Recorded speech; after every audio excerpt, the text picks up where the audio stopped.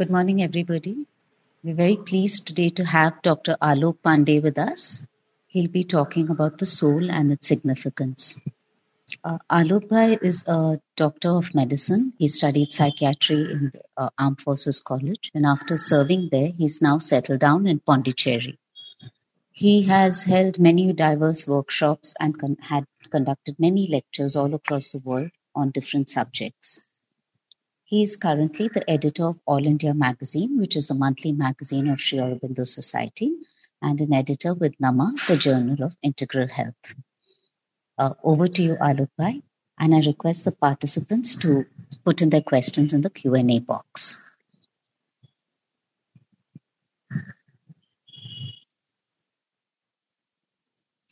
Namaste. Let me start with a little example from our everyday life, at least the life in India as witness, and of course in a certain sense everywhere. So we live in a house and we live with our relatives.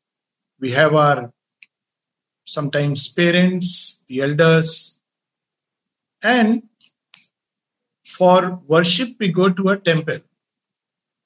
And when we go to the temple, there is a priest who mediates between us and the deity. So in the house, the word of the elder is supposed to convey authority. This elder may be parent, this elder may be father. Hopefully things are changing, it may be mother. But it is the word of the elder that is the one which carries in a typical traditional house. Now all that is gone for a purpose. But just as an example. But in the temple when we go, it is not the word of the elder, but it is the word of the priest, who is supposed to mediate between God, the deity, and us. Now, this is a symbol. Actually, it's become a very crude symbol, but nevertheless, it's a symbol which applies to a life. So long as we live in a house and have not converted into the temple, the word of the elder runs the household. And who is the elder within our being? If we look at our apparatus, it is the mind, the highest reach of the mind. Now, that highest reach itself will differ in degree and development in each one, but it is the mind which governs the house. But from time to time, there is a need felt that we should visit the temple. And this temple is deep within us. So we have to undertake a journey. And there when we go, before we meet the divine, we have to meet the priest who is supposed to mediate. For a long time, priest is our mediator. Now this priest who mediates between the divine and us is the psychic being. For a long time, however, we are not aware of it. When a temple is being built, we don't immediately contact the priest. We ordinarily ask a contractor. We have a blueprint, somebody has a blueprint, somebody wants to build a temple, let's say a Birla temple or some other temple, Meenakshi temple. So everybody is consulted and then slowly a temple is built there. And at the end we bring the priest. And then the priest conducts the sacrifice. This is the normal course of evolution in human beings, that the temple is meant to be temple, is the physical body, which material nature builds, and then all the different contractors, the different people who will lay down the electrical system, the plumbing system, they all come in, all the forces of nature. And when it is ready, then we have to install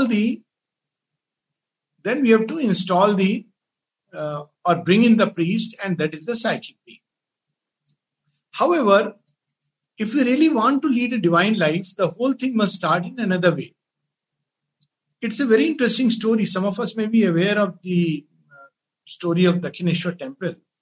So the story goes that there was a time when Rani Rasmani, who was a very rich lady, she wanted to take journey all the way to Kashi or some place to have, far east, to have a darshan of the deity, the divine mother.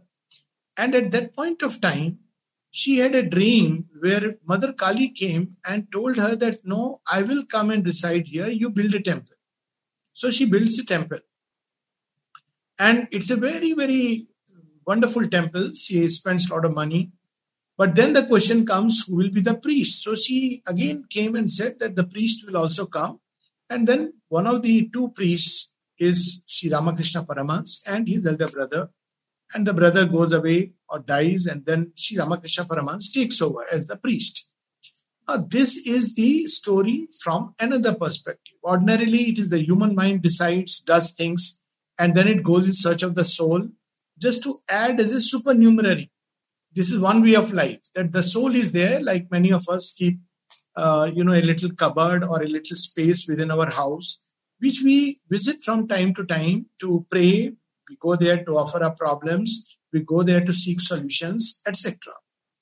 But there is another approach to life, which is the more correct approach, that there is the deity who decides, the supreme deity, that this is how a temple should be built and then the priest should come. We have a similar story about Sri Aurobindo Ashram. Ordinarily, we have, we collect money, then we build a place. But regarding the ashram, Sri Aurobindo got a command that go to Pondicherry, and he comes there following an Adesh. He doesn't know how things will happen outwardly. And slowly, the ashram develops, the Divine Mother comes, and the whole place, develops beautifully.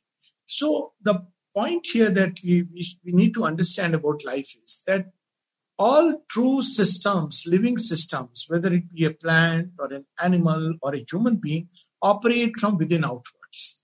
This is a fundamental thing to remember. They don't operate from outside within. But right now we operate from outside within. So we have our, everyday issues, problem. We are leading our life in every which way. When there is a problem, we go to God and then we offer a problem. This is one kind of life, and it's okay. This life has its own validity at a point of time. But the true life is always from within outwards. So if we want to lead a true life, we must discover who is the owner of the house, who is the leader of the house. It can't run in absentio. So seen from that perspective, the soul is the true leader of the journey.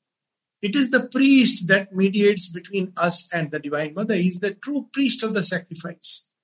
But this priest is yet to grow up. We know that Sri Ramakrishna was a child when he was brought to this temple. So the priest is yet to grow up. Very often this priest is captured in a prison, or, there are stories like, where psychic being is depicted as a prince. So we have Sri Krishna who is born inside a prison. So the true owner of the house, one who inherits the divine legacy. What is the divine legacy? When this creation started, what was the first will that took over and impelled the one to become many? It is precisely that one becomes the many. Meaning thereby, in that very phrase, the seed of divinization is there. Often people ask that, is there an indication of divinization of life in this or that scripture? It is the original word. The word of creation is the one wanted to become many. So whatever is the one, that's how the many must become. That means that if one is the one who starts the ball rolling, is perfect, his truth, true existence, his consciousness, his bliss, his love, his sweetness, his light, then eventually each of these units must become the same. It must become true existence. It must become fully conscious existence. It must become a play of bliss within creation. So this is the impulsion. And for that, he puts a little drop, a portion of himself. This story which Mother beautifully says that when initially the gods they go and start building, and then each of them starts, thinking that it's according to me. It's like when somebody has the original plan, but the contractors are doing their own manmani, they are doing things their own way, and therefore there is chaos and confusion. Like the, story of the Tower of Babel. So in that chaos and confusion, each one is pulling in different direction. So what do? You go back to the original script, the original plan. That what was the plan? Now, who is the original plan? The mind doesn't have the original plan. The mind will say ifs and buts and doubts, and maybe according to this book, maybe according to that book. But the mind can never say with certitude that this is what I am meant to be. All the mind's certitudes are half certitudes. We all know it. It's a conditioning. When we are born, we are given a certain religious, social identity. We are given a physical identity. We are also told what we have to become, what we have to do. But this is only something which has been, it's like a makeshift arrangement. It's like a manager who is managing a house when the owner is away. So time to time, what does the owner do? He sends his confidant that you go and see how things are going on. So something similar happens with regard to the development of this little drop of the divine, this little seed, which has to develop fully into its full divine potential. This spark which must develop into a fire. That's what the soul is. The soul is a drop of the true consciousness. It's a breath of grace from the spirit. And that resides in matter to carry it further toward the ultimate plan. It carries within it the blueprint. It knows that what is worm today will be a man tomorrow. It knows what is man today will be the Superman tomorrow. It knows what is the Superman today will be the supramental being tomorrow. It knows that what is supramental being tomorrow will be the Anandmay the other day. So it carries, it's that truth which is embedded within it as the entire tree is contained within a seed. But the journey from the seed to the tree is a long journey. It is fated in the sense that this is going to be, because as is the seed, so will be the tree. So the assurance that life will be divinized one day is based on that. But equally, this journey has its own hazards, like any other journey. And during this journey, when the soul is still like a little seed, all the forces which are there, forces of nature, they start dancing about and they start waking up the soul.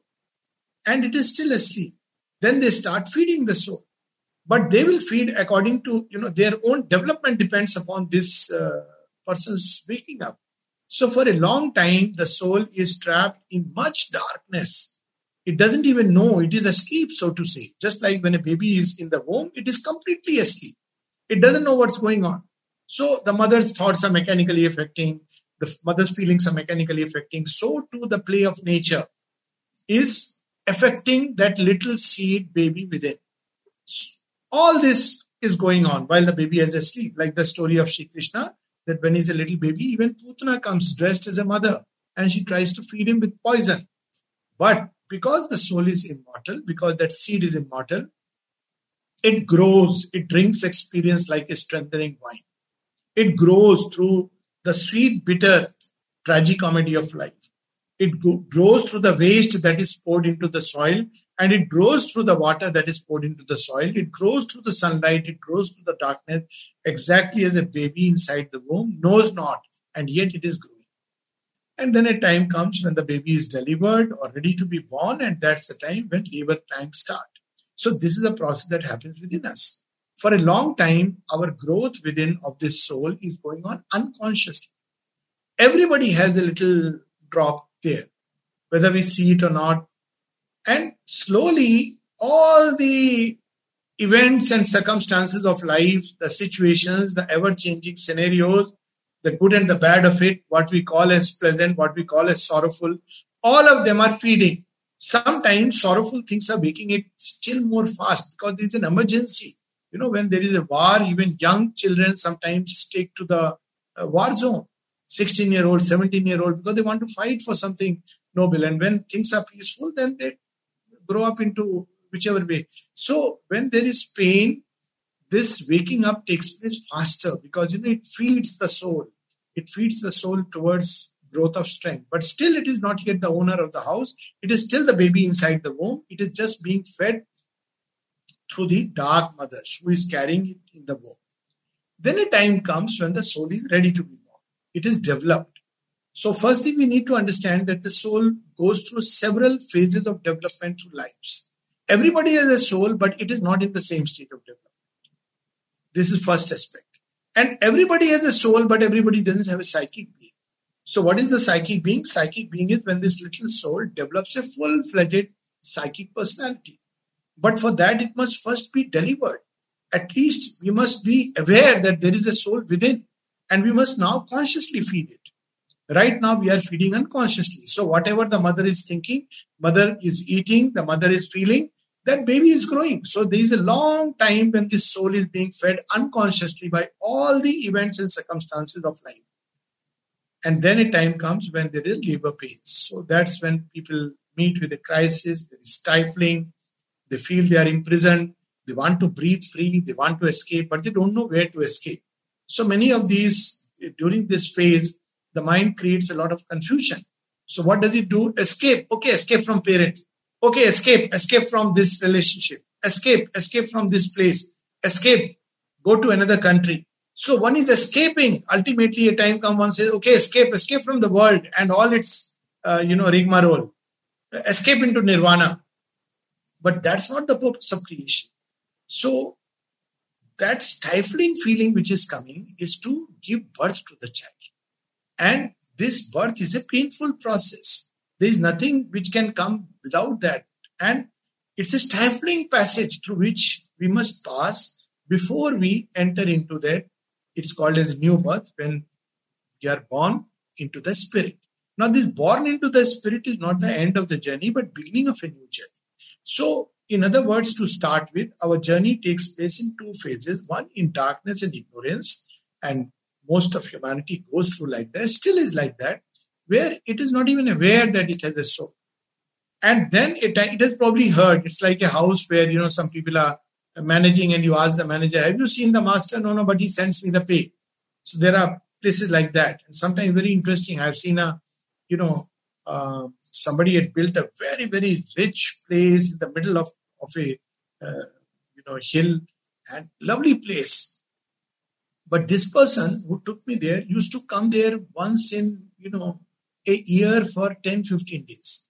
So I said that then who looks after the place? So there was the caretaker and his family. So I was marveling at God's plan that, look, the owner is hardly using this place. And all their life, these people have got money to live in a house which is so expensive and so well. He has to, he has a side quarters, but obviously he has to go inside, see the place, and nobody prevents him from using the facility. So this is how our life is. The mind is using this nature, the vital is using this nature given to man, and they are running according to their fancy. When the owner comes, says, okay, do this, and few days before they start, setting things right. So much of our life is led like that. Like, we go to the temple and we do all this, we hold the ears and do 10 times, better, or whatever prayer. Then we come out and we say, okay, I have done my quota of prayer. Now I can live my life the way I can. So long time this goes on, and then there is a stifling passage, a crisis comes. And this crisis comes when the mind, the vital, the body, our friends, relatives, nobody can help us. If one has gone through that phase of life, it is wonderful. It's a grace. But very often, that moment we start turning away from the grace. That is the point of time we must just wait. And if we learn to wait, then after a while we'll see suddenly that there will be this new birth. Now, with the new birth, a new journey starts. The same mother, it's not a different mother, who was feeding the child ignorantly, starts feeding the child consciously. She becomes aware that now this child needs this food. No, in front of the child, I must be like this. So we have the one mother in two voices. There is Diti, or the dark mother. She becomes the dark mother because the baby is not ready to be completely exposed to the light. And then she becomes Aditi, the divine mother, the bright mother. So a new birth and a new journey begins. That's when something of the soul is awakened. Usually this awakening of the soul needs some contact with its original plan. So it has been sent with this plan that one will become many and you are me, a portion of me dwells in you. So what happens when we meet a master who is meant to lead us along a certain line, or we read a certain book, or we open and find a phrase, then suddenly there is the shock of the contact. Yes, this is it. We have forgotten the original plan in the process of the journey. We are enjoying the journey. We are facing the dangers of the journey. Suddenly one day, people gather. But where did we come? Where are we coming from? Where we have to go? So much of human life in ignorance is like that. If you ask people, where do you come from? They will just, speak about their mother or their parents. Where did your parents come from? Ultimately, if you trace, you will go to the origin. You can say the origin is inconscient or the superconscient. These are the only two possibilities. Inconscient is impossible because out of nothing, only nothing can come. But it's possible that the superconscient gives the resemblance of the inconscient and from it things emerge, like the Ashwat. So meaning thereby, if we trace our origins, we discover that we actually come from God. Actually, it's very logically it can be understood. So when one is conscious, so when one says, who is your Where is your origin? One says, my origin is the divine. I'm a child of the divine. So you see, when the child is in the womb, if somebody asks the child, who is your mom? He'll say, I have no mom.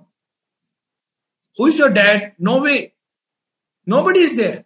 The sign that we are extremely lonely. Who is your friend? No one. I have no friend. How are you leading your life? Miserable. Don't you see? But somehow I am being fed. I am being taken care of. Who is taking care of you? I don't know. Who created this womb and you came inside? I don't know. So this is the phase. And then when we are born, who is your mom? The child points out that, yes, she's my mom. He's my dad. So same way when we are born into the spirit, we become aware by the shock of the contact. The moment the child sees the mother, see, as they say, the child comes out and cries. Oh, it's a cry of breath because now it means effort. So there's the other part of it. When we are born to the soul, one of the first things that strikes us that now we have to put in our own effort. So this cry is not because, life is painful or life is a struggle. It's a cry of life. Oh, now I am a co-traveler. I am a participant in this journey. I am the one who is going to collaborate in this process. The original plan I must discover. And after the cry, what comes on the baby's lips is a smile. Where does the smile come from?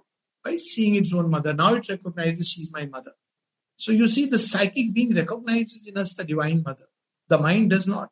Mind is itself part of the womb of the darkness. But the moment, and see, it's very natural. A child, how much ever the child may be troubled, struggling, suffering, just bring the mother in front. And after a while, even if the child is mock angry, the mother just takes the child in the arms and the child kisses the mother and says, Mom, I love you. So this is exactly the process when the psychic being suddenly discovers by the shock that this is me. It's not yet the psychic being, it's the soul. So this is the first moment. This is what is initiation into yoga. And the first step, what does the mother want? Not what the child will do, but the child must grow and develop itself. Because ultimately it is the child who will carry on what is there in the mother's heart. The mother has something in the heart. Now, in ignorance, of course, the mother has that he'll become a doctor, engineer or something. But the mother of wisdom, light and might, the mother of love, she has another plan for the psychic being. She wants each psychic being to become one like herself, like, our Supreme Father, the Lord. The psychic being has to become one with him. That's what she wants, because that is the original plan. So then the child has to, but first the child must grow. So another series of births or another series of processes intervene, where the child increasingly becomes a conscious participant. But at every stage, it must consult. So there are 3 stages. First is when the child knows it's my mom and whatever she does, she says the child does. Then the child is doing it mechanically. Then it has to do it consciously. That's what is conscious surrender. Right now it is doing because, well, that's how it is. He's following it like almost a dogma for his own safety, for his own security. But when the child develops, then the question comes, it may revolt or it may accept. So that's when the adventure begins. Now, if the child accepts that, yes, Mom, I trust you completely, has full faith in the leading of the Divine Mother, the psychic opens up and grows beautifully. Of course, the psychic always has faith, but it's these councils, members. So in the process of our growth, the growth of the soul, it's so important about the company we keep. And the reason is initially the soul is identified with the darkness of earth nature. It very naturally is so much identified with the mind that it takes in the mind suggestions and thinks, or rather takes it for real. It is so closely in it. But slowly it has to learn to disengage. And then it begins to start listening to the real, to the true mother, the one whom it must listen.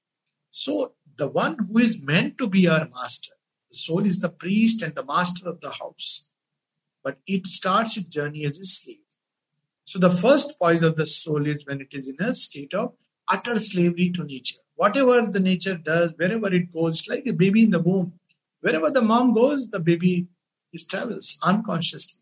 It has no choice actually. And when the child comes, then slowly, there comes a point at a certain stage of development when the soul begins to assert itself And that's when the mind, life, and body may begin to resist and say, no, we want to carry on our old kingdom. The managers don't want to give it to the owner.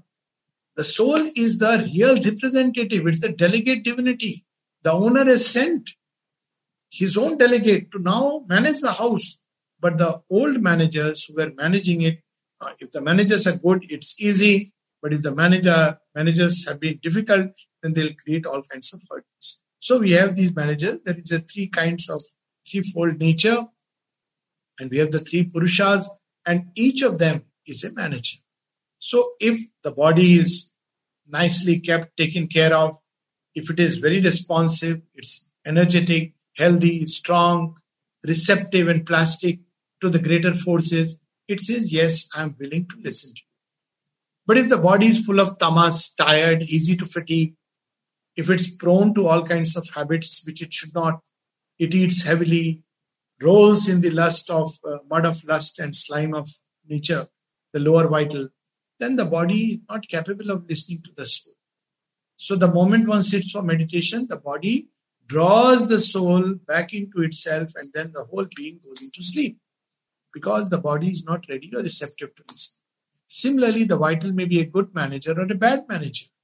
So the bad manager is, no, I'll do things my way. I've been used to doing things my way. Why should you come and give me a new plan? And a good vital says, okay, I trust you because you have been sent by my master. Tell me what I should do. So between the soul's guidance and the actual implementation, these are the three managers we need to understand. Because unless we work upon them, it's okay to go within and listen to the soul, but none of them is going to follow. If the vital is not trained, and the purpose of education is to train and prepare these parts. So otherwise the vital will say, you see all the sanskaras in Indian culture, the culture, spontaneous surrender before the divine. The word of the divine is regarded as highest. This is how Indian tradition came up. If something is written in the Gita, we don't start saying, it may be wrong, maybe Krishna didn't know. That's not how we grew up. It was that, well, I may not understand, but the Gita can't be wrong. I may not understand the ways of Rama, but Rama is the divine incarnate and he knows what he has done. And if I pray to him, if I aspire, I will one day understand the reason why Krishna did what he did, the reason why Rama did what he did, and the reason why Mother and Sri Aurobindo did what they do. So when we learn to live with this spontaneous trust, this vital, otherwise the bad vital says, I'll call you Mama and Papa if you keep fulfilling my demands and desires. So this one kind of relationship people form. So the soul, people often ask, if the soul comes, what does my soul want me to do? And they are looking for a high jackpot. That's not how the soul operates. The soul operates with only one objective, how I can grow into the divine nature. That's the only objective. So the soul doesn't guide like that which, there are people who sometimes write that, you must be having intuition about the stock market. To someone wrote to Sri Aurobindo that if you tell me where I must put my money, then you can take 30% of it or certain percentage of it, and obviously Sri Aurobindo laughed. Soul doesn't operate like that. The vital wants like that. It believes that if the soul comes out, all my problems will be solved. My child will become a good child. My parents will start listening to me. My wife or my husband, they will suddenly start thinking, oh, he's a wonderful person. It may happen just the opposite because there is a natural resistance. We have moved ahead, but there are people who have not moved along with us. And the same thing happens within. We may have developed, the soul is born, we are born into the new birth, into the spirit, but life may not obey because it has been used to revolting, it has been used to following a certain pattern, and it doesn't want to take any other pattern. And then a conflict comes after a while, depending upon, eventually the soul is bound to win, as we see in the story of Krishna. It is the soul, Krishna ultimately wins over Kansa. But this can be a smooth process. That process is like the gopis and gopis, that it surrenders and says, okay, Krishna, you call me at night, there is a flute, I'll come and I'll dance to your tune. Or it can be a very painful process where Kansa and his cohorts, who keep on putting one obstacle after another, ultimately Krishna gives to Kansa also the embrace. It's the embrace of the wrestler which Kansa wanted. And at the end, Kansa also has the same fate. He is absorbed back in Krishna. He becomes a lover of Krishna just toward the end of his life. So these are the two courses. Then there is a third manager, and that manager is the mind. It is actually the head manager, and very often the vital and the physical will listen to it. So here again, if the mind has been well trained, very open, and the mind has trained the vital and the physical, then we don't need to do much. All that is needed is for the mind to open to the light. And that's what is the purpose of much of this education, to become reasonable, to become disciplined. Because if the mind has learned to master the vital and the physical, if the vital and the physical have learned to listen to the mind, meaning thereby if the mind tells the vital, look, you are running after a pleasure, don't run after it, it will be harmful and dangerous. And the vital has learned to listen. Then it's much easier when the psychic emerges. Or the physical has been trained that, well, you may be feeling tired, but this is something which you need to do. Come, let us do this little exercise. Then when the soul emerges, all that it needs is to bring in its light to the mind, and the mind starts. Mind was the priest, intermediate priest. Now it hands over to the head priest. Of course, most of us live without any priest. There is no centralizing part or a centralizing thought with which we lead our life. And that's why there is a need for the ego individuality before the soul can emerge. So, very often we hear about the ego dying and all that. Yes, it's true. But before even we approach, if the soul emerges and then the whole house is in disorder, there will be chaos. It is going to be frightened that, it's born in a chaotic house where everything is in chaos and disorder. So the first task, that's why the journey is long, is for the mind to put the house in order. Now it is the priest designate. It's not the main priest, but the priest designate. So what does it have? What it has to do? It has to slowly train the vital and the physical. That look here, that is how things should be. That is how things should be. Have a certain order. It's not yet the true order, but at least the mind is itself not living in truth. It is still like the Dumuttinate's blind, but at least we can make our life a little more reasonable. Then after a while, when the soul emerges, then life becomes very easy because it naturally takes over as the master. So this process, when mind begins to master the vital and the physical, creates man. Mother says at one place very beautifully, when mind and reason control the vital, you have man. And it controls by either some moral ideas or its own standard of ethics. Mind picks up a highest thought and says, this is highest for me. And then it organizes life around it. It will sacrifice everything except that thought. So ultimately, it wants that thought. It could be a thought of truth or a thought of love. Then it's no more outer standards. It also goes through these two phases. Outer standards, moral, religious, social, which are society imposed. Its own inner standards, ethical, it must develop and evolve. And based on that, it acts. And around this highest centralizing idea, it organizes the life. Now, this happens when this happens, the ego individuality is completely now ready. The mold is ready now to allow the souls to step in. And during that time, one feels stifled and prisoned because it wants it to come. Like the caterpillar before giving rise to birth to the butterfly is going through a stifling process. Almost everyone before the new birth into the soul have gone through this phase. And then the soul steps in. And if the mind, the vital, then instead of a centralizing thought, instead of the ego individuality, which was a makeshift arrangement, slowly these structures are dismantled and a new temple ground is built. See this, it's like when you make a house, first there is a temporary structure. And this temporary structure is only meant to help lay the bricks and build the whole house according to the plan. But when the house is built, then the structure is dismantled.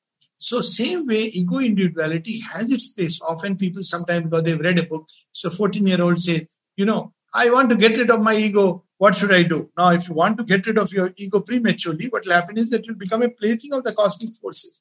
Anybody will come and give a kick and you will, one will be just, it's like one becomes part of the mass. So in nature, everything operates very beautifully. Everything. And because it's a greater plan which has to be realized. And then the soul steps in and then it starts preparing. Now, why is the soul preparing? What is the soul preparing it for? Now the soul says the building has been constructed.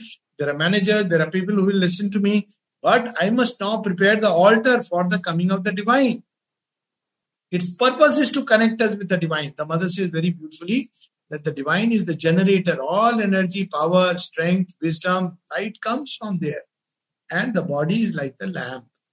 But the wire that connects it is the soul. So now it prepares the altar. So it cleans up the mind. It starts cleaning up of all egoistic thoughts, self-centered. Basically, the soul says, now this house has to become a temple. House is a self-centered place. The house is meant for the comfort of those who are living in. But the temple is meant for God. The priest cannot say that, well, if you are living here, live the way you want to live. You can drink, you can eat whatever you wish to, bring anything. No, the priest has to now run the house, which is within the temple precincts, according to the will of the deity.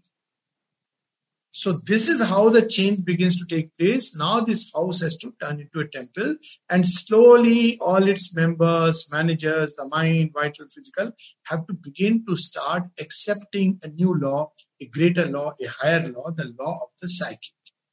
When this happens, when the psychic being, instead of being a slave and a mute witness to all that is going on, becomes slowly the Lord of nature, the Isha, then it is ready to invite the divine in all his fullness. So the first, it must orient all nature to the light and the right. And this goes on through births. The psychic knows precisely how, what experience will help it grow. It has the original plan. And then when the time is ready, then it offers this whole temple has to be dedicated to the deity. Now somebody else has to come. So what happens? There is the installation of the temple and the prana pratishtha. Who does the prana pratishtha? It is the priest who does the prana pratishtha. Not one who has made the image or the idol. Not somebody who had paid the money for it.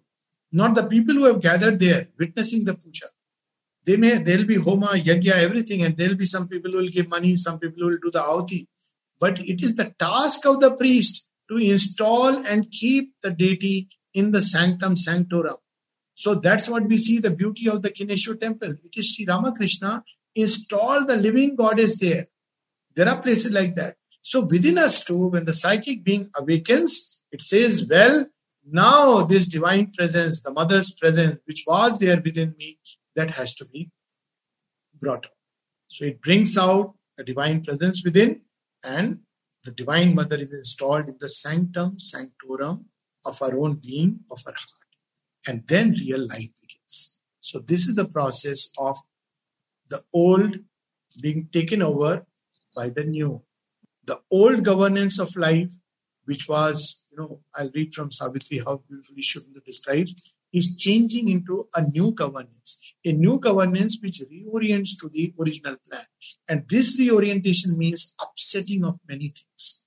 Because there was what we called as a governance. My life was in order. Was actually a disorder. Shubhendra says this, one of the first things we discover is that my life was in a disorderly order. We call it an order because we are used to it. We call it like it's a good life because we are running away from ourselves. By the time in the evening we are too exhausted, people take a drink, go to party, play some games, watch a television program. They are tired and they go to bed and they fall asleep. They wake up in the morning mechanically, good morning, WhatsApp, and they start work and they call it order. But it's not the order. It's not what the divine wants in us. So the psychic being slowly starts tuning this nature to what the divine wants. Without this awakening, this will not happen. If the divine in all his fullness had to come, the whole nature will be topsy-turvy. It has to first open. That's why Shubhendra says the emergence of the psychic is the first necessity rather than opening to the higher regions of consciousness. Because if we do that, the whole nature may go topsy-turvy. Higher regions of consciousness don't operate like we ego-centered human beings do. If it comes, the whole nature will be thrown in a tremendous chaos and confusion because one will not know what to do and how to do because the measures of human measures, the standards, the yardsticks are not the standards, yardsticks and measures of the higher consciousness. So the psychic comes and slowly starts attuning nature. It does it in a nice way, beautiful way, gentle way, till nature is prepared for the influx of the greater consciousness. And then eventually, till the nature is ready for the influx of the supramental forces and the complete transformation. So I'll close by reading this. There are a lot of passages. I'll not read it, but those who want to read from Savitri, there's a beautiful passage on page 23 which describes the entire journey of the soul growing into a psychic being. Psychic being is when it has become independent. With all these experiences, it has put out from within itself the divine possibility. Then when such a psychic being is born, it's born free. It knows its mission because it knows this is the work of the divine I have to do.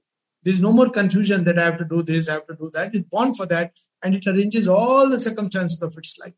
And then eventually it develops further till it becomes so much identified with the divine that this is on page 23 where the journey, 23, where the journey starts with this bodily appearance is not all. His fragile ship conveys through the sea of years an incognito of the imperishable. A spirit that is a flame of God abides, a fiery portion of the wonderful artist of his own beauty and delight. And then it goes further. Determining, predestined, shape and act, passenger from life to life, from scale to scale, changing his image self from form to form. He regards the icon growing by his gaze, and in the warm foresees the coming God. And then at last the traveler on the path of time, ultimately, it goes to a point, still further, emergence of the soul is not enough. It must identify with the Divine Mother, just like we see Sri Ramakrishna completely identified with Mother Kali. So it must identify eventually with the inner divine. Then what happens toward the end? In the creature, the unveiled creatrix works. Her face is seen through his face, her eyes through his eyes. Her being is his through a vast identity. Then is revealed in man the over divine. The static oneness and dynamic power descend in him. The integral Godhead seals. The soul and body take that splendid step. So this is the journey of man. And another page where it describes the psychic being very beautifully is page 48-49, that it is the origin and the master clue. A silence overhead, an inner voice, a living image seated in the heart, an unwalled wideness and a fathomless point. The truth of all these cryptic shows in space, the real towards which our strivings move. A splendor, a treasure of honey in the combs of God, a splendor burning in a tenebrous cloak. It is our glory of the flame of God. And there are several places the description comes. Even in the heavens of the ideal, we see the passage through the deathless rose and what happens when we start leading life according to by the psychic being. Then by a touch, a presence or a voice, the world is turned into a temple ground and all discloses the unknown beloved. So this, but the one which we read now at the end of it all is from book 7, Canto 5, The Finding of the Soul. And there we have a very detailed description first of this leader of the human hearts, the psychic being, the little soul. This is a special grace given to them. Because of this, even the brute can change. Because of this, even the most wicked of the wicked can become the holiest of the holy. Because of this, a Ratnakar carries the potential of a Valmiki and Angulimal of a disciple of Buddha. This in us is the Godhead small and marred. This in us laughs and weeps, suffers the stroke. But she starts very beautifully.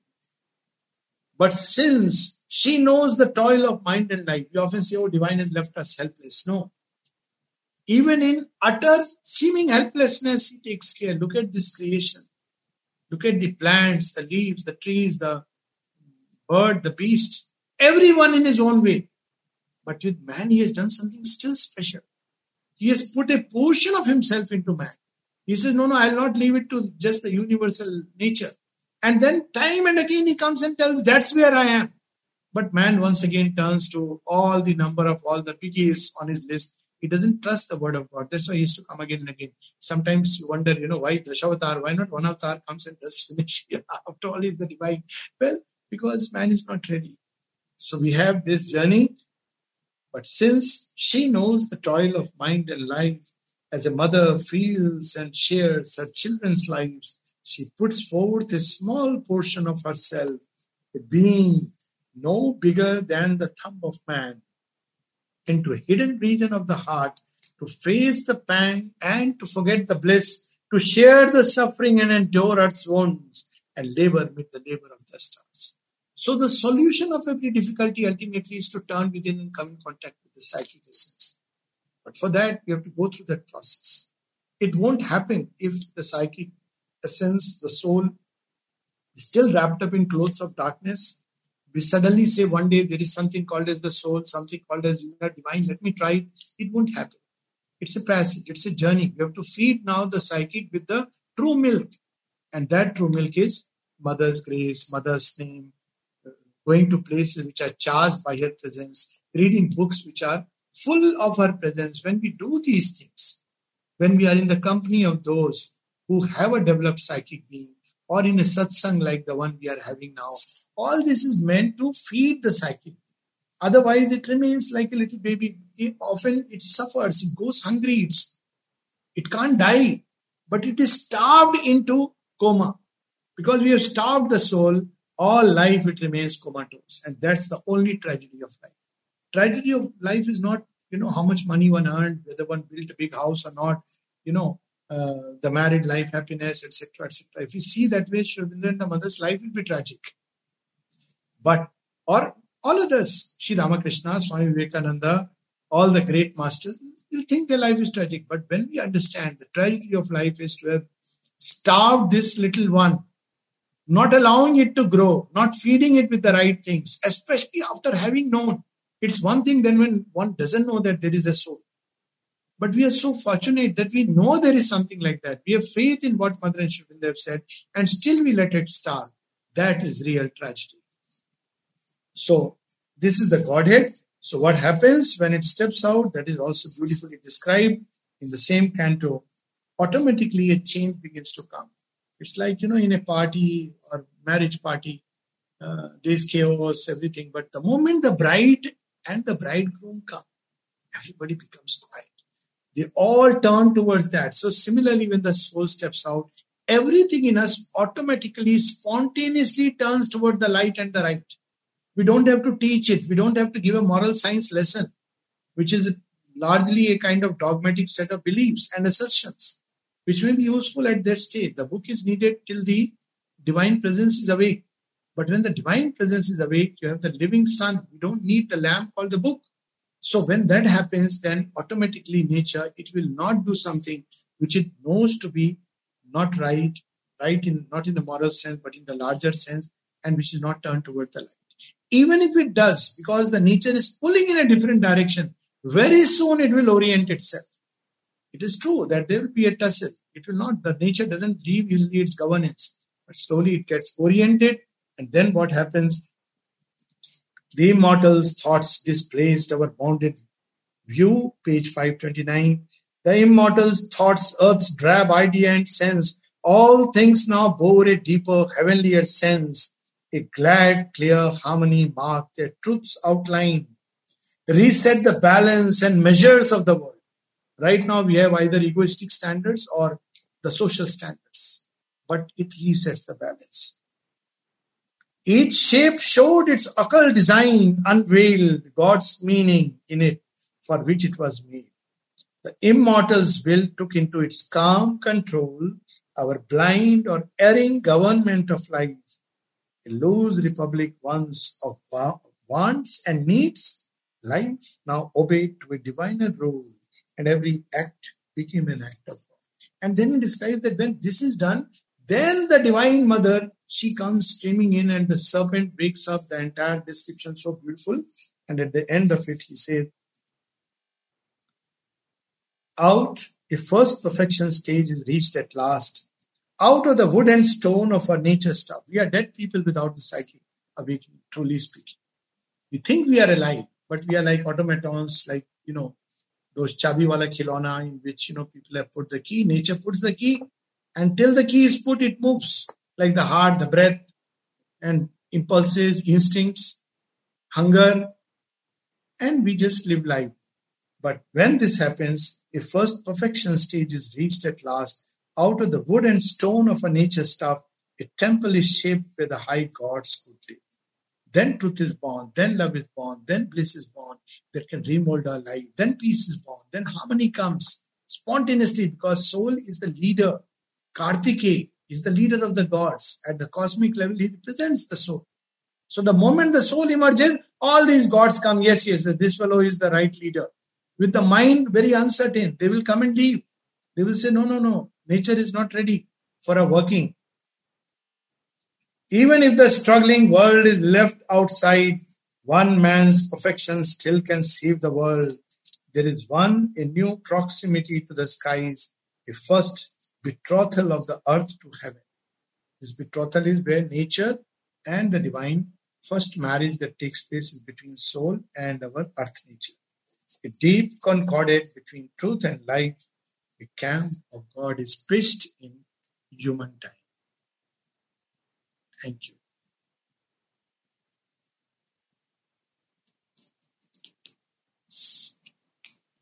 If there are any questions, we can take. Alok bhai, before we take any questions, I request James G to just share his thoughts about this story. Yes. Thank you very much, Dr. Alok, for the exposition of the significance of the soul. And really, it's down to us all to make our being a beautiful and well-ordered temple for the psychic being to preside and master over. Thank you very much, and really wonderful session. Thank you. Thank you. Thank you. So the first question we have, Alok bhai, is which part of us is equivalent to the priest of the temple, the mind or the soul? It is the soul, but the mind behaves, it's like a delegate priest temporarily. Till the priest comes, he's the fellow who behaves like a priest. So, it is the neta, it is not the priest, it is the leader till the priest comes. So he is described as mana prana sharira neta. So in our ignorance, it is the mind who is the manager. But the moment soul steps out, it is always the true priest, because it is the only one who knows the rite and the symbol of the sacrifice. It has the mantra, all these in the inmost sense. And when the soul steps out, then it can start doing the true sacrifice, the mind. But in the beginning, we start in ignorance. So we pick up as I said, in the first stage of our journey, it is the ego individuality which is being formed. So instead of a vital ego dominating us, let it be a more sattvic ego with the mind's highest thought at its peak. But we must know it is a provisional scheme. He is not the true master of the house. He is only a delegate till the master steps in. But before the master comes in, the priest of the sacrifice must come and cleanse the house and prepare it and make ready for the prana pratishta for the master to come. So that's the sequence. Okay. Another question we have is, you said the soul gives rise to spirit, but isn't spirit and soul distinct? The soul gives rise to spirit. No, I don't think I said that. I said soul is a special grace from the spirit.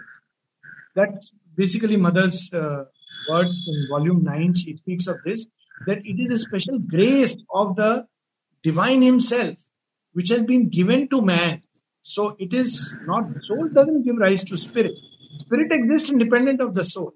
Spirit is there beyond time and space, but the soul has entered into the play of time and space. So it is like Hanuman and Rama. The two are one and the two are inseparable, and you can't think of Rama without, you can't think of Hanuman without thinking of Rama, and you can't think of Rama without thinking of Hanuman. So the soul and the spirit are like that. So one is meant to serve the purpose for